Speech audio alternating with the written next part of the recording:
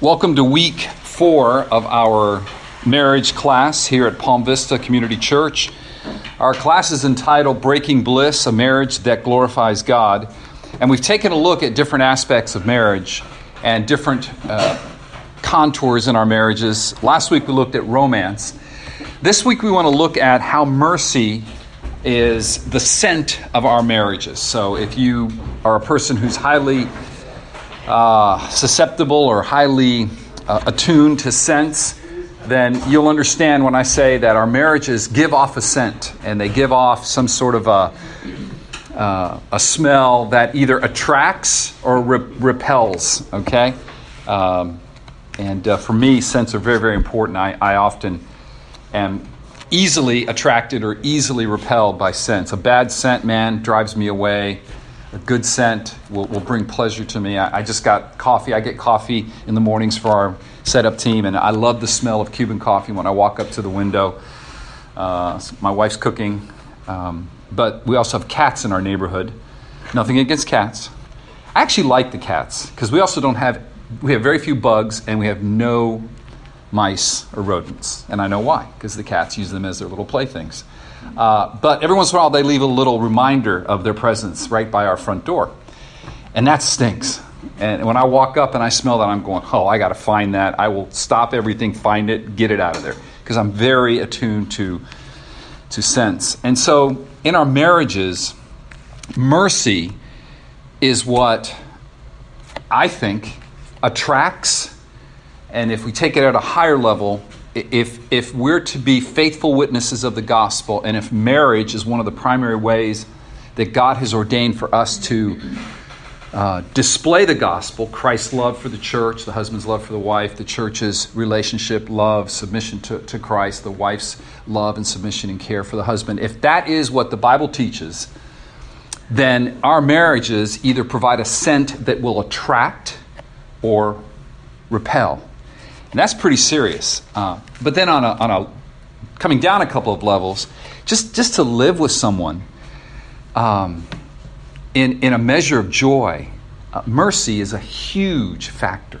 If your marriage is marked, the scent of your marriage is mercy, then even in your hard times, we all have them, there will be a prevailing scent that is beautiful. And that's my prayer for us all. And that's really the question that I would start with. What is the scent of our marriages? There in your notes. Is it mercy? Is it patience? Is it kindness? Right? Love is patient. That's the first thing it says in 1 Corinthians 13. Kindness. Kindness when there are weaknesses in our spouse. Not even sin. I mean, obviously mercy, forgiveness for sin. We get that. But kindness often is just, you're weak. And that weakness can drive me crazy. But I want to walk in kindness towards you. And I want to be merciful towards you. And then the question is, why? Where does that mercy come from? Why are we to be merciful? Well, the scripture you have in front of you. We're going to take a look at that this morning and apply this scripture to our marriages. It's Luke chapter 6, verses 27 to 36. Luke chapter 6, verses 27 to 36. I'm reading from the ESV. But I say to you who hear, love your enemies, do good to those who hate you, bless those who curse you, pray for those who abuse you. To one who strikes you on the cheek, offer the other also. And from one who takes away your cloak, do not withhold your tunic either. Give to everyone who begs from you, and from one who takes away your goods, do not demand them back. And as you wish that others would do to you, so do so to them. If you love those who love you, what benefit is that to you? For even sinners love those who love them. And if you do good to those who do good to you, what benefit is that to you? For even sinners do the same. And if you lend to those from whom you expect to receive, what credit is that to you? Even sinners lend to sinners to get back the same amount. But love your enemies, do good, and lend, expecting nothing in return, and your reward will be great, and you will be sons of the Most High, for He is kind to the ungrateful and the evil. Be merciful, even as your Father is merciful. So I believe this text teaches us what you have there in the notes. Be merciful toward one another as your heavenly Father is merciful. So how do we apply this to our marriages? What does that look like in our marriages? Well, point one, I think it looks like spending lots of time in your marriage thinking about God's mercy towards you, thinking about how Jesus has really been merciful towards you. Because God had mercy on us at the cross, we are to have mercy toward one another. And so when you're thinking about this, what I want you to have in mind is the following scenario. How do you respond when your spouse doesn't treat you in a considerate or kind way? When they forget to do something you ask them to do? How do you respond to your spouse when your spouse openly defies you or disagrees with your opinion? How do you respond to your spouse when they just don't seem to appreciate you? They don't appreciate how you serve them, but rather they selfishly demand more. And how do you respond to your spouse when the thanks don't come, but rather a veiled criticism, or even worse, indifference to your work? Is there mercy for sin? Is there patience and kindness for weakness? That's the question I believe that this text drives us toward when it says, be merciful toward one another as your heavenly Father is merciful. And I would just say this, take some time to work through this text with your spouse.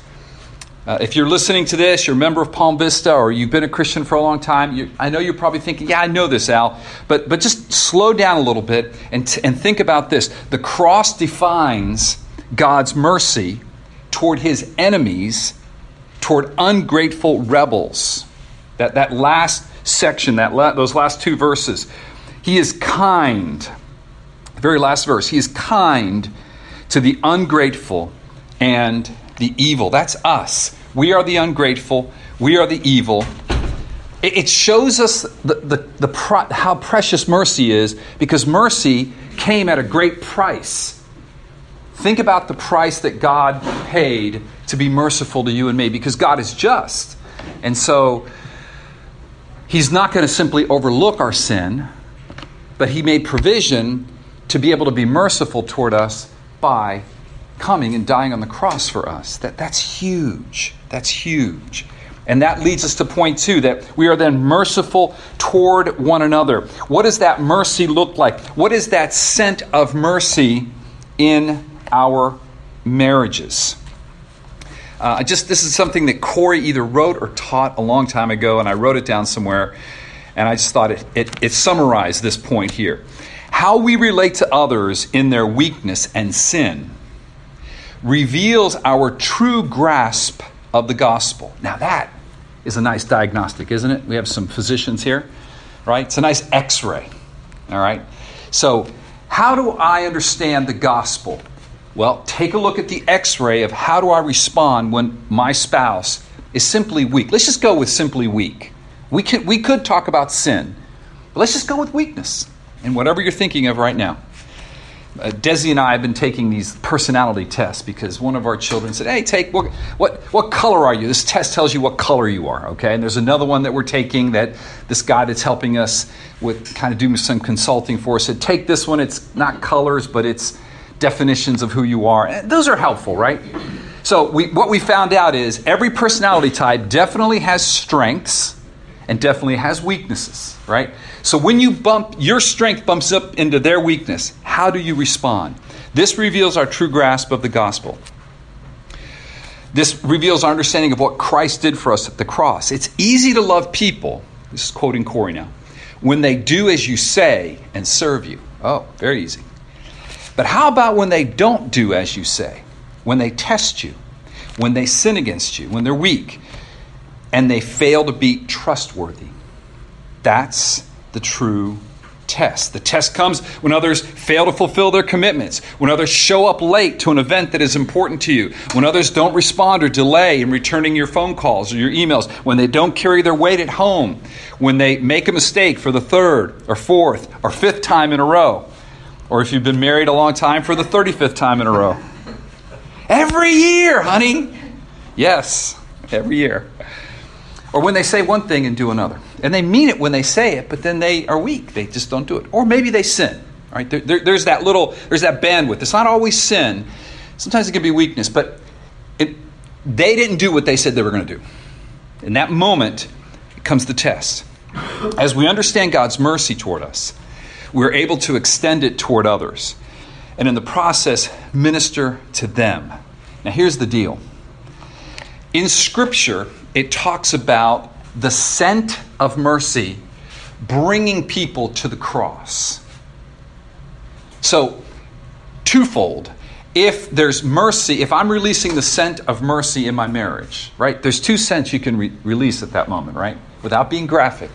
There is a scent that is beautiful and nice, and we buy it at the store. And then there's other scents that are produced organically that aren't so pleasant. So, at that moment, which scent is being released? Actually, mercy will draw your spouse to the cross. And mercy, if it is the sort of the prevailing wind of your marriage, can draw other people to the cross because they look at that and they go, I saw that and I saw that and I could tell that it kind of bothered them, but something else is being released here. It's not just what we see in the world. What is that? The Bible says it draws people to Christ because that is what Jesus did for us. He didn't give us what we deserved. He bore the penalty. He bore our sin. He bore the hurt that we might gain the blessing. And isn't that what mercy is all about? Mercy rightly received transports others back to the cross. And for some, maybe for the very first time. Do our lives have the scent of mercy? Do our marriages smell like mercy? Point 3, what is mercy's fragrance? Well, now we're drilling down into some of the specifics. If you look at verse 35, which I don't think I have verses there in the notes, but it's verse 35. It says, love your enemies and do good and lend, expecting nothing in return, and your reward will be great, and you will be sons of the Most High, for He is kind to the ungrateful and the evil. See, the scent of love is mercy, and mercy's fragrance is kindness toward the ungrateful and the evil. It is what our Heavenly Father does, and therefore, when we act that way, we prove to be faithful image bearers as His sons and His daughters. I'm sure, all of you had this in your families. I happen to have not only children, but grandchildren, and my oldest grandchild, as soon as he was born, hey, he looks just like you. He has green eyes. He's kind of got a little bit of my facial structure. He said, wow, that looks just like you. Well, he's my grandson. He should, right? Not exactly like me, but he should, right? My son, I've looked at pictures of my father. I would say my son looks a lot like my dad. A little bit like me, but man, I just look at those pictures. Wow, that is my dad. Right down to his skin color, everything is his build. He just looks like my dad. Well, they're related, right? We are his sons. We are his daughters, showing kindness toward the ungrateful and evil. And I believe that ungrateful and evil captures both mistakes, weaknesses, evil, pure sin from our spouse. It's not easy, but there's a reward offered to us. The reward is communion with God Himself and reflecting His image like Father, like Son. So what does it look like to be kind? All right, back to the text. Again, verses 27 and 28 speaks of doing good to those who hate us, blessing those who curse us, and praying for those who abuse us. Do you see that? Verse 27, but I say to you here, love your enemies, do good to those who hate you, bless those who curse you, pray for those who abuse you. What does that look like for you? I'm not quite sure.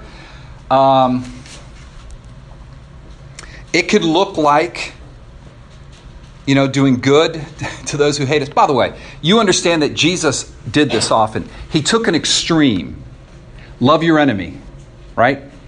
Pegged it to the very extreme. From the greater, He works down to the lesser. If you're to love your enemy, that pretty much includes any possible scenario, then certainly you're to love your spouse, even when they're kind of acting like your enemy at that moment. Okay? So when doing good to those who hate you. I realize your spouse doesn't hate you, but in that moment, they're loving themselves maybe more than you, and the Bible kind of defines that as hate. So what does that look like for you? I don't know. Maybe for us husbands, it looks like being kind to our wife, even though we feel she may be a little demanding, a little critical, a little negative, because usually criticality and negativity we would interpret as a lack of respect, and the temptation is to be harsh back. Ladies, it could look like when your husband is being harsh and gives into that, still giving yourself to them in many different ways, not just physically, but emotionally, not holding that grudge. What does it look like to bless those who curse you? Again, you remember the extreme. I'm not saying they're cursing you, but they're doing things that aren't blessing you. Let's put it that way. It could be as silly as the classic, toothpaste not rolled up or whatever it is for you. Or it can be kind of really bad, like in your marriage. You got some things that you do to each other. You're going to get a rise when you do that, right? So what does it look like to bless them? How can I return a blessing when I'm getting something other? I know it's hard. And then pray for those who abuse you. This one goes without saying. Are we praying for our spouse? I thank God for the ladies in this church. I think the ladies in this church probably do a better job of praying than we do, men. Are we praying every morning? I heard this from somebody, and I don't do it all the time, but a lot of times when I wake up in the morning, and you may not be a morning person, so this may not apply to you, and Desi is a morning person too, so we tend to wake up together. I realize some couples, that's not the case. I got that, okay? But I'll just hold her and just pray for her audibly. Not a long prayer. But so like the first thing she hears in the morning is my prayer for her. I don't do it every morning. But boy, that starts the day off nicely. I'm praying for you. Even if I wake up with a thought that maybe from an argument from the day before or something, I don't give place to that. I'm blessing. I'm praying. Are we doing that for one another? Verses 29 and 30. Kindness, we're talking about what is kindness, okay? If you think about a fragrance, like a perfume, what are the ingredients in that perfume? So kindness refuses to take vengeance against those who sin against us. In verses 29 and 30. To the one who strikes you on the cheek, offer the other also. I would say that isn't necessarily physically, if someone punches you, give them the other cheek. I don't believe that. I think the offering of the cheek here is friendship. The Hispanic culture, we offer the cheek to, good morning, and we'll kiss each other that way. I believe that's more the idea here. That you're not pulling back your friendship, so to speak, you're not given the cold shoulder, but you're pressing in, and you're still there. You're not going to return evil for evil. From the one who takes away your cloak, do not withhold your tunic either. Give to everyone who begs from you, and from the one who takes away your goods, do not demand them back. So I think that's a big point. Like, I refuse to take vengeance against you. Now, let me be clear about this. That doesn't mean that I allow any abuse to continue happening. All right, that's a big, big point here. Now, I realize that, I'm speaking to many different people in many different marriages. I understand that someone may be listening to this, that there's actual abuse going on in the marriage. I don't believe that scripture teaches that you allow that abuse to continue. No way. No way. If there's physical abuse, you tell somebody. And you may even have to prosecute. There may be some legal matters going on. But here's what I do believe it teaches. That your heart is still for them, to see them be redeemed and changed. There's a difference between seeing justice done and not putting up with abuse, and as they're walking by going, yeah, and I hope you rot in prison. But rather, weeping for them. Not putting up with the abuse, stopping that. Justice must be served. But then mercy. I want you to know that I'm praying for you. Do you see the difference?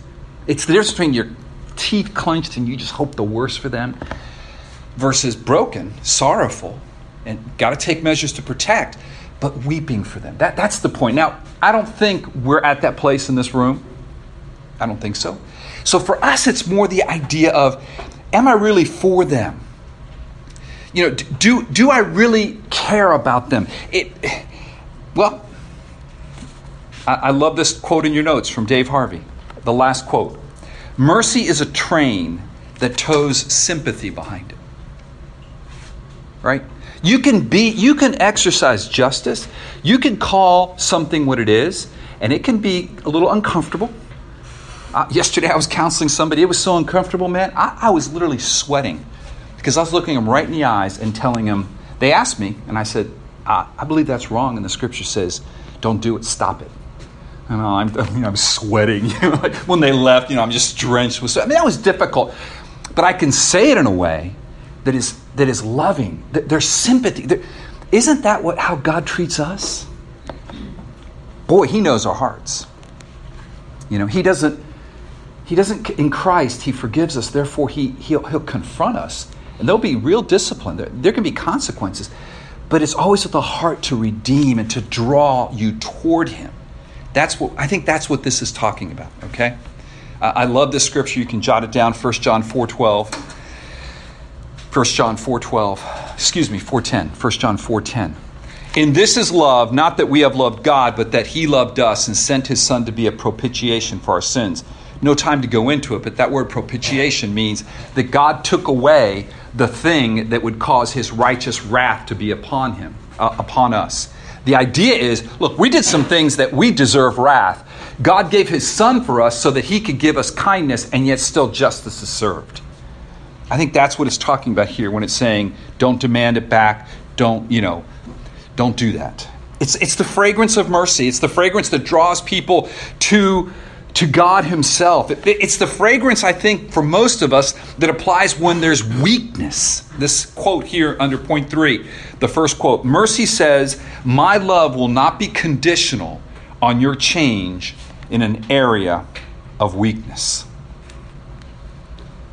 Oh, that's convicting for me. You see, the weakness of my spouse is designed to build godliness in us. The weakness of your spouse is designed to build godliness in you, and a godliness, according to this text, that has an eternal reward, right?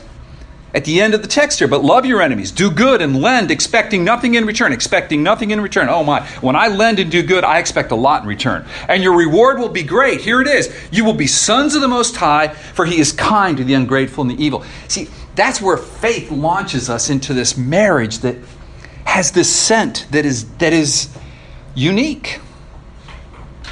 Unique. Are we sympathetic toward one another in our marriages? Are we kind to one another? How do we respond to our spouse's limitations? We all have them.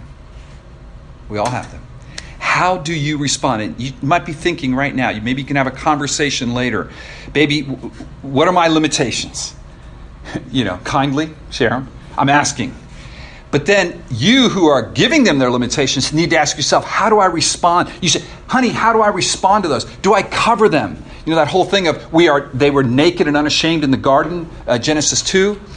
Is there a place in our marriages where we're covering one another's limitations and caring for one another and being sympathetic? Yes, calling others to account, particularly if there's sin. I'm not saying we overlook things, but is there a place where we can change and grow? That's what kindness does. Do we see it in our marriage? Patience and understanding and sympathetic help. Tough question to ask, but ask your spouse. Are you more aware of my daily help and care, or are you more aware of my daily disapproval? Are you more aware of my daily help and care and covering you? Or are you more aware of my daily disapproval? Again, caveat, bridge. There is a place to honestly share with them. Baby, can we talk about this? I don't think this is helpful. I don't think it's healthy. Eating 5 pounds of fried chicken a day isn't good. I just made that up, okay? Whatever it is that they're doing that can be hurtful to themselves, to the church, yes, that could be bothering you. But is there a sense of, I want to help you? There's sympathy here. God has placed you where you are, in the marriage you are, with all the limitations that are there, so that you might learn to be merciful as your heavenly Father is merciful, and shine forth the glories of the gospel. This is a big one here. The purpose of mercy is not to produce results. The purpose of mercy is the reward, not the results. The purpose of mercy is the reward, not the results. It is this loving relationship with our Father in heaven that eclipses any hurtful or hateful actions that are done against us.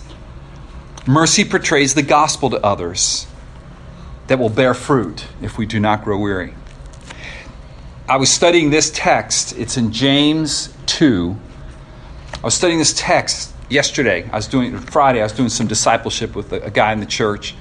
And we're going through Scripture together. And it says this in James 2, mercy triumphs over judgment. And we were studying that text. And the idea of that is not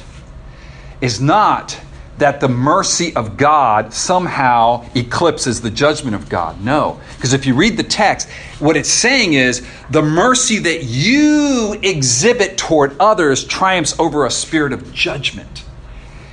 Because we have had mercy, when we're merciful toward others, and the context there was how we treat the rich versus the poor, that whole one, showing partiality. What he's saying there is because I've changed you and I've given you mercy, you show mercy. Don't judge people. Mercy triumphs over judgment. Powerful, powerful. We can show mercy to others because God has shown mercy toward us.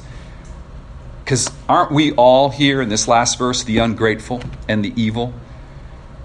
We know mercy because God has been merciful to us. So we display it to others in the face of our love and mercy. The mercy of God in Christ, the very gospel, is what gives us the power to forgive and show mercy toward one another. And that must begin in our marriages. The fragrance of love is mercy. It is a pleasing mercy aroma. It's pleasing to God.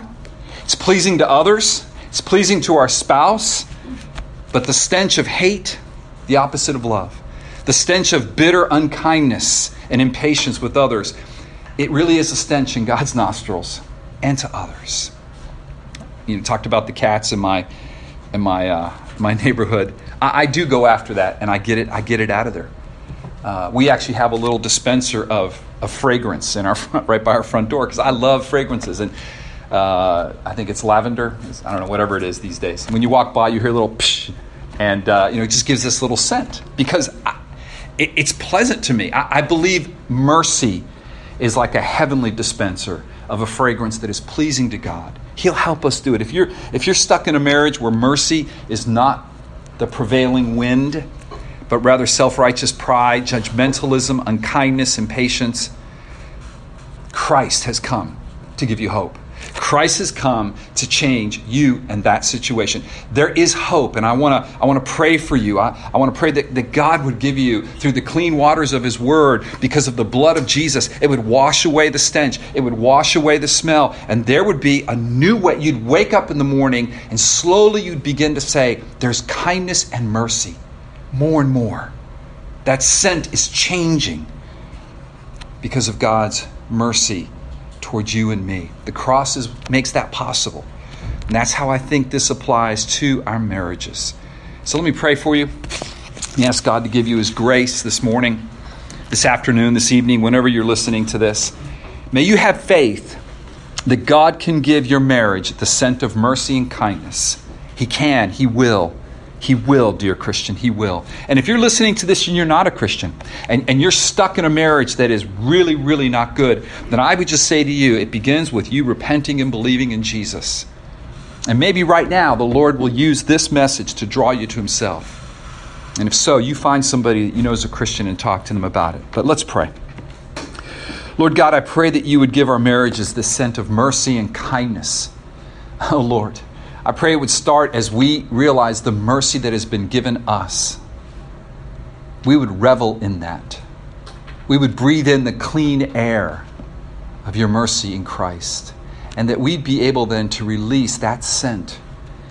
However small, however some first steps for some of us. Or renewing that for others of us. Lord, just give us the grace because of what you've done for us in Christ. That our marriages here at Palm Vista would release an aroma that would draw others to the cross. Some maybe for the very first time. But certainly we all need that every day. May our children see it and be reminded of that scent. Whenever they see mercy, they think, that was what my parents lived in. Not perfectly, but that scent, I recognize that scent in my home. And I want it for my marriage. And it's only available in Christ. Lord, I pray that in your name, Jesus. Thank you for building strong marriages here at this church. In Jesus' name, amen.